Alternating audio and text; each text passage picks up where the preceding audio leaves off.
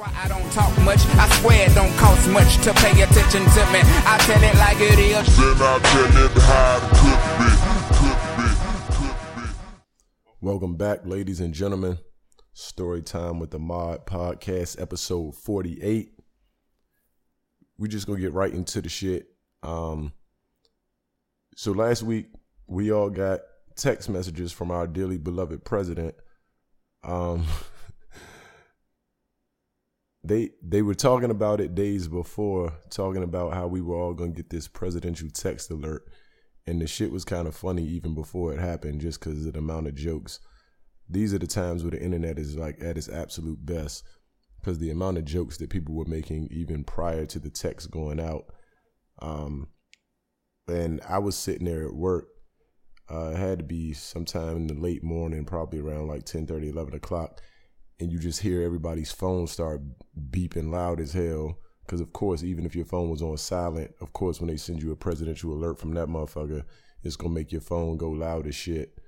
But it's funny because I have conversations all the time with people about how smartphones and how creepy this shit has gotten, in the sense of, I know I've personally had several instances where I'll be talking about something to somebody, or I'll search some shit or whatever it might be. And next thing you know, every website you go to, every advertisement that pops up, you on Instagram and all types of shit. And it's all popping up content relevant or relative to the shit that you might have been talking about to somebody. So I have conversations all the time about how creepy that shit is. You know, how, the smartphones are just getting a little too fucking smart. And so I was reading some shit after the presidential text alert. And I forget what this guy's former role was, but he was like a cybersecurity person in the government or something like that. And he was saying how the chip that's in the phones that allows a presidential text alert to go out like that to everybody is the same chip that they can use to track your location. They can get access to all of the content on your phone, pictures, data, anything that you got saved on your phone. They can use that same chip to get through into your phone and have access to all your stuff. And I'm not like a conspiracy theorist type of person or anything like that. And I personally don't necessarily think the government would have any reason, even though they could do it, I don't think that they would have any reason to go into the phone of just every motherfucker that exist in the United States, because none of us generally are that interesting where, you know, you really need that information on us. But it's just one of those things that makes you start wondering, like, just the fact that they can do that shit. You know, what do they look at? Because even if you are a person that's, let's say, of interest to the government for whatever reason, if you've committed no crime or anything of that nature, they still don't have the right to be in your shit. So the fact that the cell phones have these chips in them that allow them to do that, I'm sure there are people that they monitor like that and they be in their shit looking at their stuff. They don't do it to the everyday, you know, Joe Schmoes and shit like that. But the fact that it's possible is just a little bit concerning for a lot of levels. So it was kind of funny at first with all the jokes and everything that was being made on the internet about it. But then the shit got real creepy as I started thinking about it more. And as I was reading about, you know, that chip and all of the shit that they can have access to. And again, just knowing how creepy it's been when I've talked about something with somebody and the next thing you know, the next day you on your cell phone and there's an advertisement about it. The shit is just, yeah, it's the world is changing. In the next couple years, I think shit is going to get real interesting. When you think about all the data that they have on all of us, and not even the shit that they tap into our phones or tap into our systems and get, but the shit that we voluntarily give up. Because I know every time I download an app or some shit and they ask you, you know, the permissions and all of that shit come up, and they got these long paragraphs of disclaimers that they want you to read. And I, as smart of a person as I am, and I know better that you should read anything before you accept or agree to it. I don't ever read that shit. I know I'm not the only one. I would venture to guess that, you know, 98% of people, 99% of people just do what I do and scroll to the bottom of that shit and accept, you know, apps, permissions or whatever it might be without even really reading what kind of data they getting or what they're doing with it. So we voluntarily given up a lot of shit, and it'll be interesting to see how it all plays out. And hopefully it's not to our detriment at some point, because once you've agreed to give up that data, and you had these companies like Facebook and Google and shit like that are the ones that people talk about a lot. But even the other day, I heard somebody talk about how Angry Birds is one of the biggest companies in terms of selling consumer data, because when you download Angry Birds, obviously you get it for free.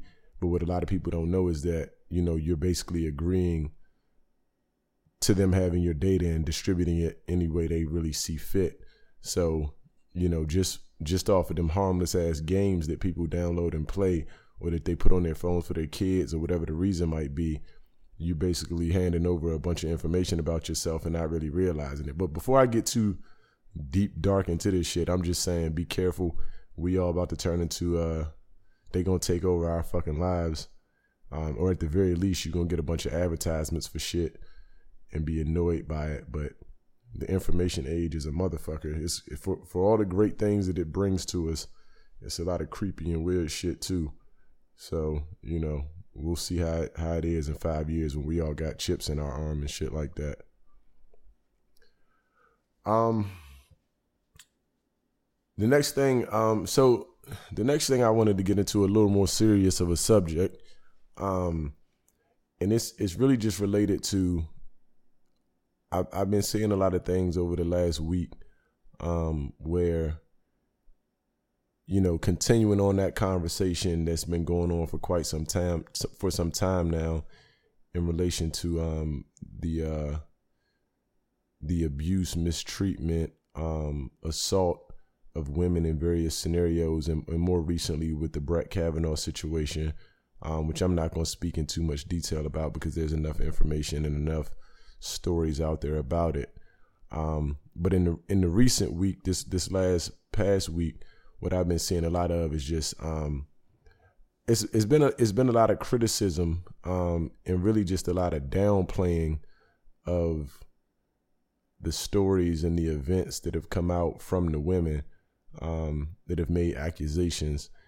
And I've seen a lot of women that I know making posts about the fact that it's hard enough if you're a woman or a person, even just a person in general, not just a woman, but specifically in this case talking about women. If you're a woman that's had an assault happen to you, or some type of traumatic event happen to you at the hands of a man, it's hard enough to come out and report that as it is. And then you add this element of nowadays and in recent weeks and months, when women have come out and said something, the response being, they're embellishing, they're lying outright altogether. People saying they're just making shit up, or they have maybe not remember all of the details of the situation, and just really having their claims fall on deaf ears. So that adds to the difficulty of even coming out in the first place, because you already have to deal with this traumatic event and what might go along with that, and reliving that moment or whatever it might be when you make the decision to come out and talk about it. But then you also have to deal with the fact that people might not believe you, and then you'll be criticized and ostracized for that. And so it just got me really thinking about the fact that even beyond the sexual assaults and things like that, I think we have a big tendency, and this is more of a human thing, but also I think in America, for whatever reason, I think it's more prevalent. And maybe it just seems that way to me because that's the data points that I have, because this is where I live and this is where I grew up. But it just seems like in America, people have a tendency, especially people in power, to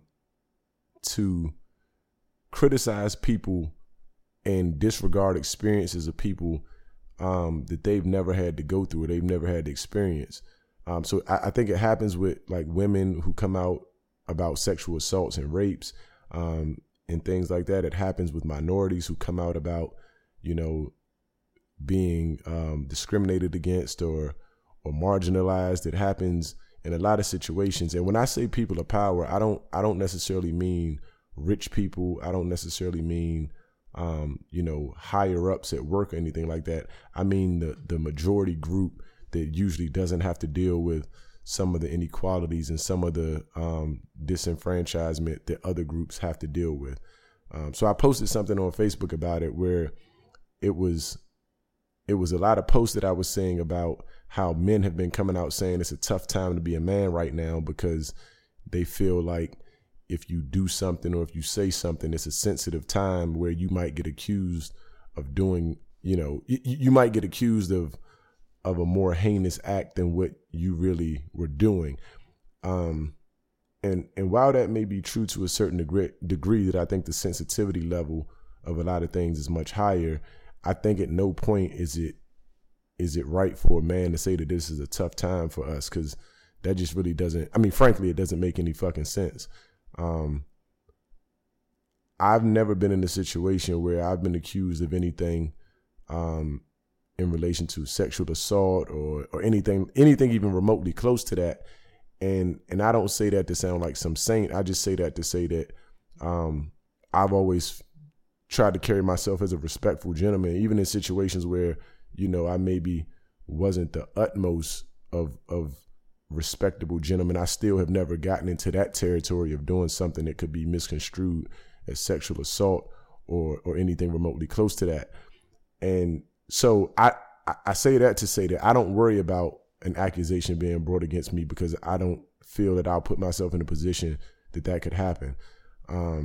Now that doesn't mean that a woman couldn't just get completely pissed off and make up something out of nowhere. But even if that would have happened, I wouldn't necessarily worry about that, because an unfounded claim like that, I feel like would get proven to be unfounded. So I guess what I'm trying to get at here is that I think it's completely disrespectful in a lot of ways for any man to come out and say that this is a tough time for us because women are coming out and speaking out against their abusers in situations that they've been involved in where they were maybe sexually assaulted or raped or just had any type of abuse happen to them.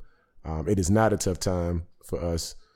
Men inherently have male privileges, especially in America, that allow us to navigate and do things and create a culture that we've thrived in because of the fact that we were able to create it, and has allowed us luxuries that we get not because we've earned it in any way, but just solely based on the fact that we're men. So I think the acknowledgement of that by men, and that needs to happen, because I also posted a video this past week from a rapper named Myson, where he talked about going out and supporting the women in their protest against Kavanaugh, because men are the ones who have created this culture that has allowed for these type of assaults and this type of behavior to take place.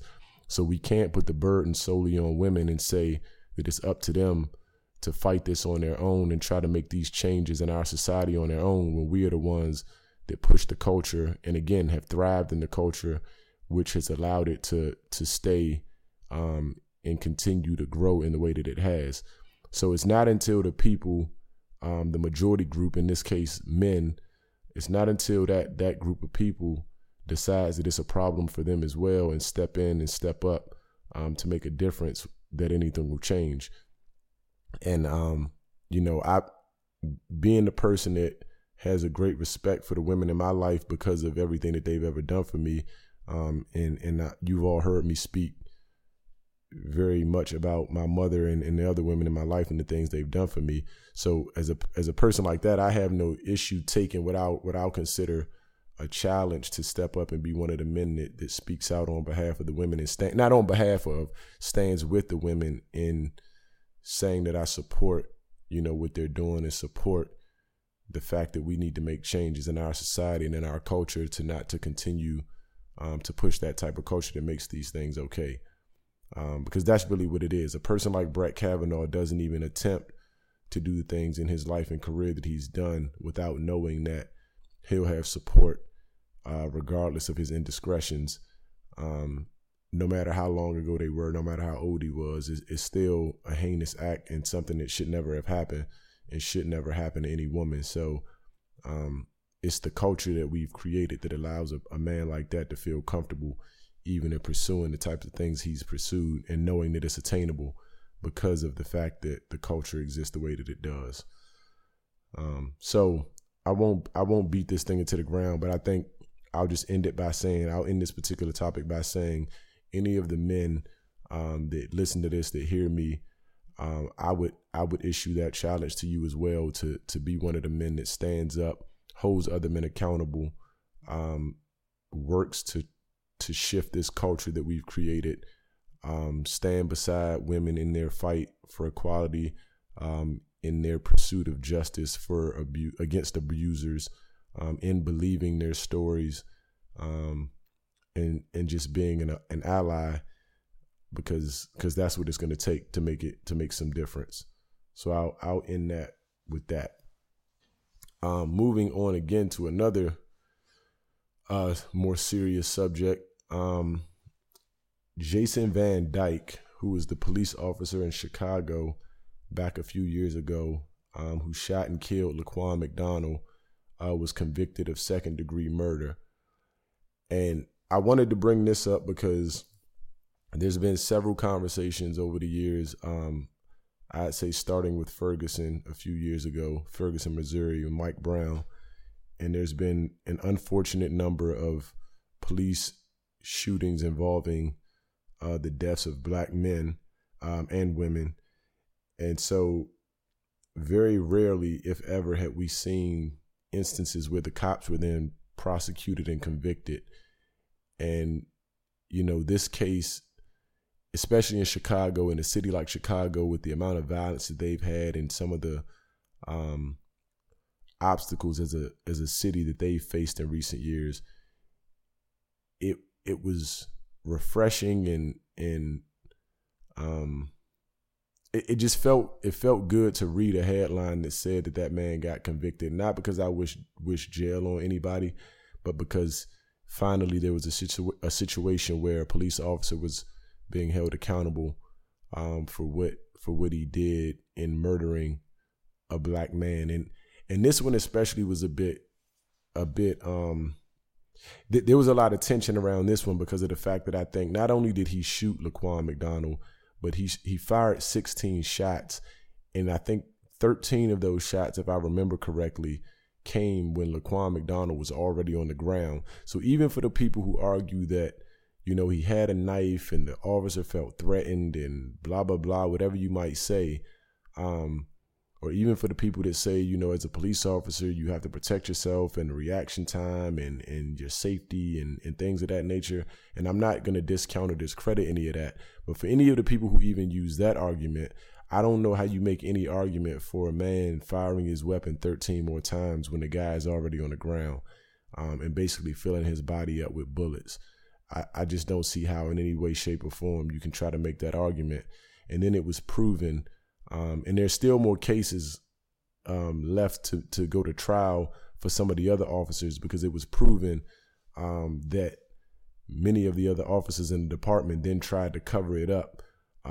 First of all, it took, I think, a year for the camera footage to get released, which is ridiculous. I don't know why it takes that amount of time.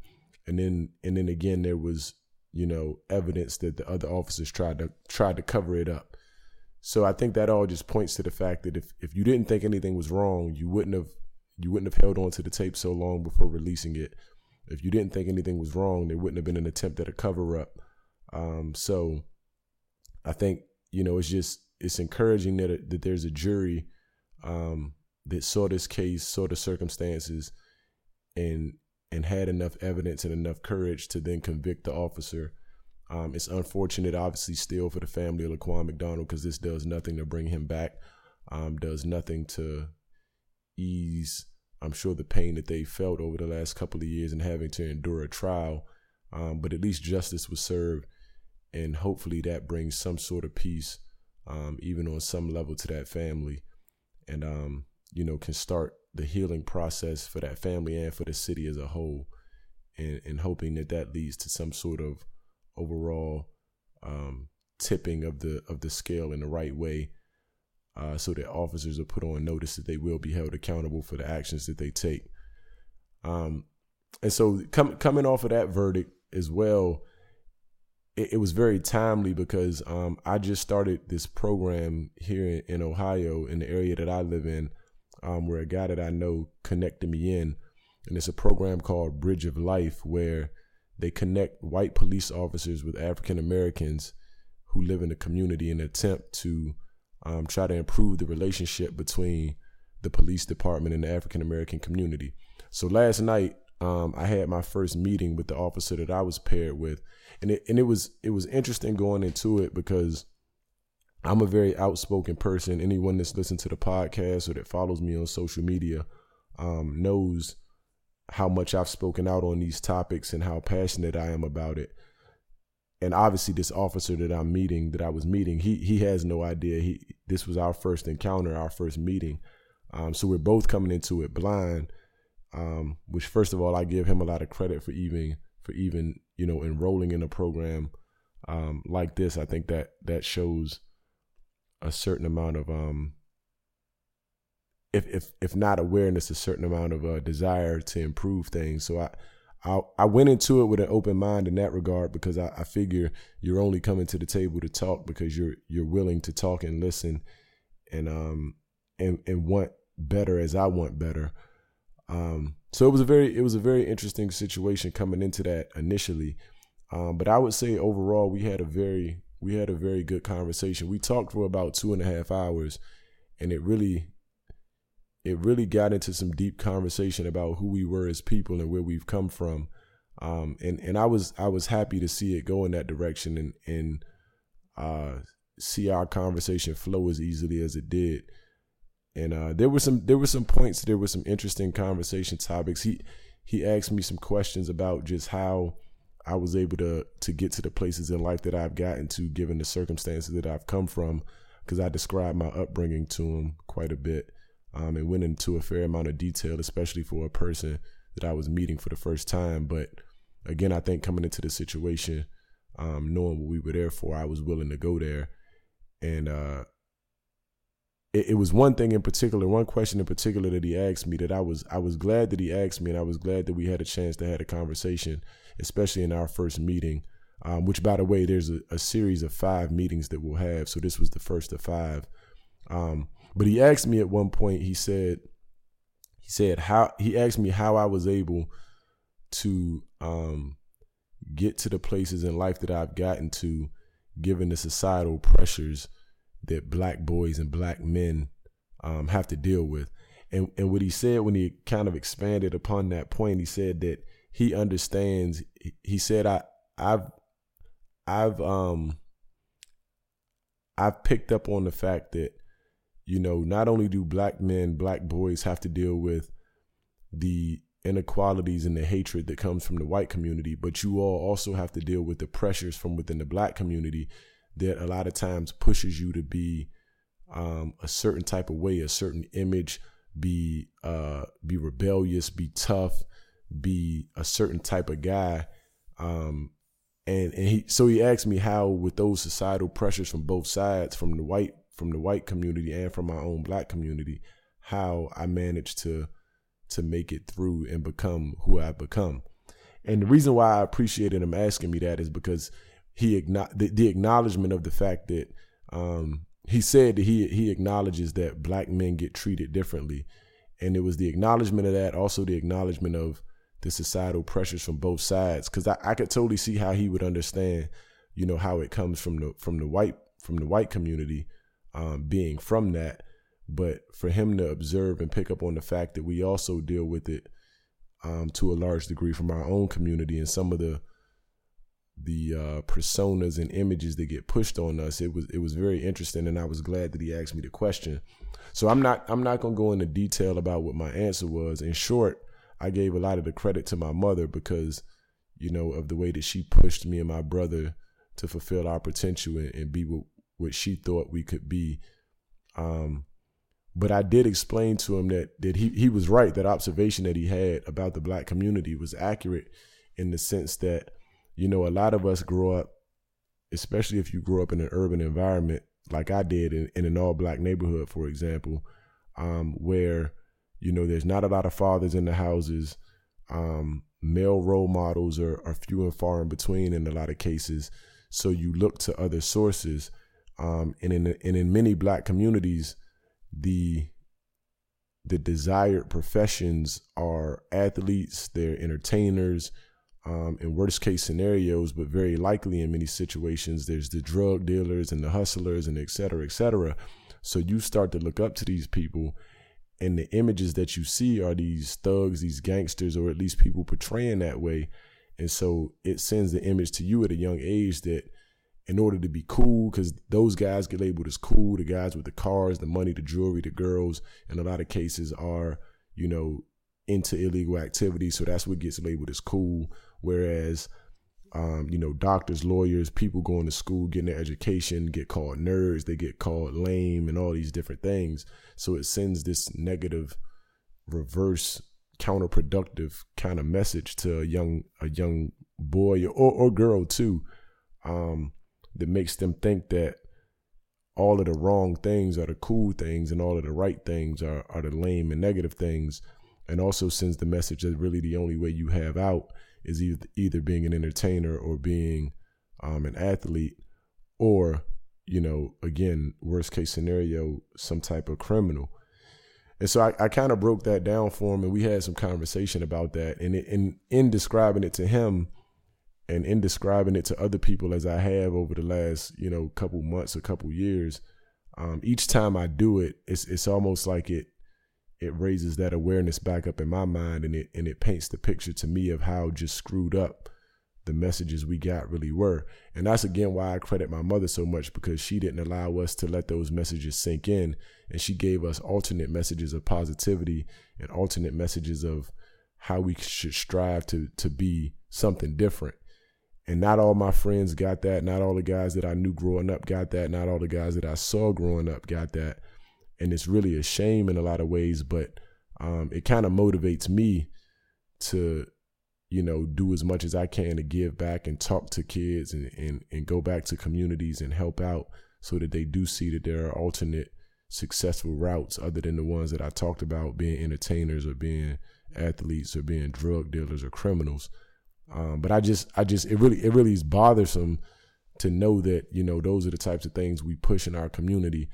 And that a lot of it stems from just a self-hatred and a lack of pride and a lack of honor within ourselves, because there's no reason that we should be portraying or pushing images like that onto each other and onto the youth that come up behind us. And it's really just discouraging in a lot of ways. And so even in talking about it on the podcast, hopefully it's something that, plants a seed for other people, to be able to do something to course correct and get us to a point where those aren't the type of images that we push, and we start to push, more productive images and nurture our children and the youth to be, productive members of society. So I'm not gonna get on a soapbox about it, but just something I thought about and wanted to share, and I look forward to continuing the conversations with the officer.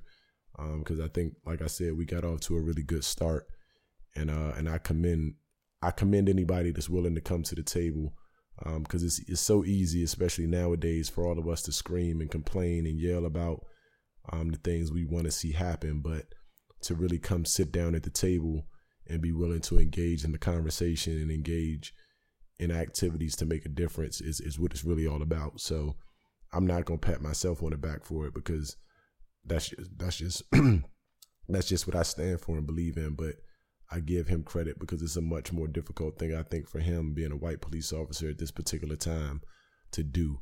So I'll continue to update on the podcast as I go through the next meetings with him, but off to a good start. So to round things out here, we're gonna end on a little bit of a lighter note. First of all, fucking Kanye West is canceled permanently. I'm not. This is gonna be the last thing I say, I promise, on any of my podcasts about this dude. He's officially done. So fuck that. That's it. That's all I'm gonna say about that. But I'm gonna close out by talking about one of my favorite things. I'm I'm a big sports fan. I think anyone that's listening knows that. I always enjoy watching sporting events. But one of my very favorite things to do when it relates to watching sports is watch Conor McGregor get his ass whooped. I very much enjoyed watching Floyd Mayweather beat the shit out of him back I think it was about a year ago now when that happened. I very much enjoyed watching that, watching Floyd knock the snot out of that motherfucker. It was a very enjoyable thing. But I had the distinct pleasure this past weekend of watching Khabib, I think is his name. I done forgot the boy's name, but watching him beat the shit out of Conor. And see, here's where the shit got real gangster. He beat the shit out of Conor, caught him with some nice. First of all, everybody always says if you stand up with Conor, you're gonna lose. He caught Conor with some real clean shots, looked real good, standing up on his feet. It was one overhand right that he caught him with. That shit was. I give Conor credit though. He took it and didn't drop. He stumbled, but he stayed up. But he got caught with a real clean overhand right. That shit was beautiful, and it sounded crazy when he hit him. But he ended up choking Conor out, as I'm sure you all know by now. Choked that boy out and left Conor sitting on the cage looking real fucking pathetic. But here's where it got real gangster. Not only did he choke him out, my man then jumped over the cage and fucking jumped feet first, which is super fucking gangster. You got to be super gangster to jump feet first, extremely super gangster to jump feet first, barefoot, into a fucking floor in an arena in Las Vegas. Like I think they were at the MGM Grand, wherever the fuck they were at, don't even matter. This boy jumped feet first into the fucking crowd to fight Conor's team, his trainers and shit. And again, you gotta be a certain type of crazy. Like, I don't know if anybody's ever been, I don't know if any of y'all listening have ever been in any type of like extreme like brawl or melee situation where there's just a lot of people, and it's not like a one-on-one fight, but it's just like it's just a big ass group of people and a bunch of people fighting. That's a very like crazy type of situation to be in, because unless you clearly know which side everybody is on, you don't even really know who's who and who to swing at, who not to swing at, like people behind you, so you don't really know if somebody might hit you in the back. So that's like a very extreme, that's if you're gonna get into a fight, that's like the worst kind of fight and situation to be in, because of all those things I'm saying. Like, you really don't know who's who, what side everybody's on. Your back isn't protected. There's people behind you. So at any point in time, like, somebody could sneak up behind you, which is exactly what happened to Conor. If you watch the clip, and Khabib's team jumps in the cage, and Conor's like squared up with a dude, and somebody comes behind him and hits him. And that's always the danger in that type of situation. But for homie to jump into the crowd and put himself immersed into that type of scenario is just completely fucking crazy, because now you jumping into the crowd. So you could very well jump right down in front of somebody and be squared up swinging with one person, and you've landed right in front of another person who might be on the opposite team, and he could just hit you in the back of the head. So the shit was it was hilarious as hell watching it on video several times, but it just speaks to the level of crazy that these motherfuckers operate on, that he would just jump into the crowd like that, and not try to get squared up with somebody one-on-one. Like, first of all, you just got finished fighting. You're a professional fighter, so like you could easily get that one-on-one off if you really want it. I mean, there's ways to go about that. Y'all can arrange to go out back or some shit if y'all want to do it on some like street level type shit. And, you know, because the trainer who is with Conor, who was talking shit, obviously isn't a UFC fighter, so you're not going to get it set up the way you can fight him in a ring. But y'all, if y'all really want to get it in like that, you know, you could have a conversation like, hey, you was talking all that shit, let's go around back, do it like Rocky Tommy Gunn style, and you know, had an alley street fight. But this motherfucker jumped dead ass in the middle of the group, like, what up? Like, he was just ready to get shit popping. That shit is hilarious as hell. So yeah, that shit was funny. I saw the day that they said that both of them are suspended. It's gonna be like a hearing or some shit on the 24th. I really don't know what they're going. I mean, to me, that shit ain't no big deal. Like, it was a little squabble. Nobody seemed to be too hurt or too injured or like nothing really happened. It was just a big old like scuffle, really. So I don't really think it's that big of a deal. In my opinion, that's just more of a reason to set up the rematch. Shit, maybe turn that bitch into a tag team match or something. Like have Conor's corner man and Khabib's corner man get tagged in, and like they could do that shit WWE style.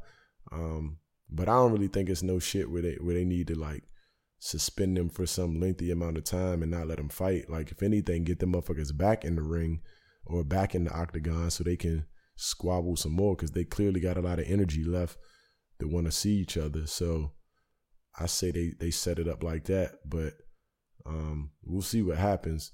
That shit was funny as hell though. And I hope if they do fight again that Conor gets snot bubbles knocked out his nose again. I don't know why, I just don't like that motherfucker. Like he just talks so much shit. And I don't mind people that talk shit. You know, be confident, talk your shit. He backed it up for a long time. I don't know why he was talking all the shit he was talking to Floyd. Like everybody knew it was gonna happen with that. But, you know, I don't mind that so much. It's just something about the way he does it and just something about his persona that just really rubs me the wrong way. And so I enjoy seeing him get snot knocked out his nose and get choked out. I didn't enjoy seeing him get snuck from behind. That's some sucker shit. So I ain't really a big fan of that. I think if you're going to hit him, like give him the opportunity of standing in front of him and doing it. So I ain't really a big fan of that. But all of the shit that happened with Mayweather and then Khabib beating his ass, I'm all on board for that.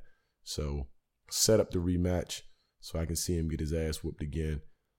And then he won't be able to talk shit no more, and he can just stand there with that dumbass look on his face. But yeah, that was everything that I had on my list to talk about today. Fucking the weather, the temperature's dropping here in Cincinnati, so gotta deal with that. And we'll see how that goes. But go ahead and wrap this thing up. So hopefully y'all enjoyed listening to this shit as much as I enjoyed doing it. Until next time, stay healthy, stay positive, continue progressing and all of that good stuff. And most importantly, stay exquisite, beloved.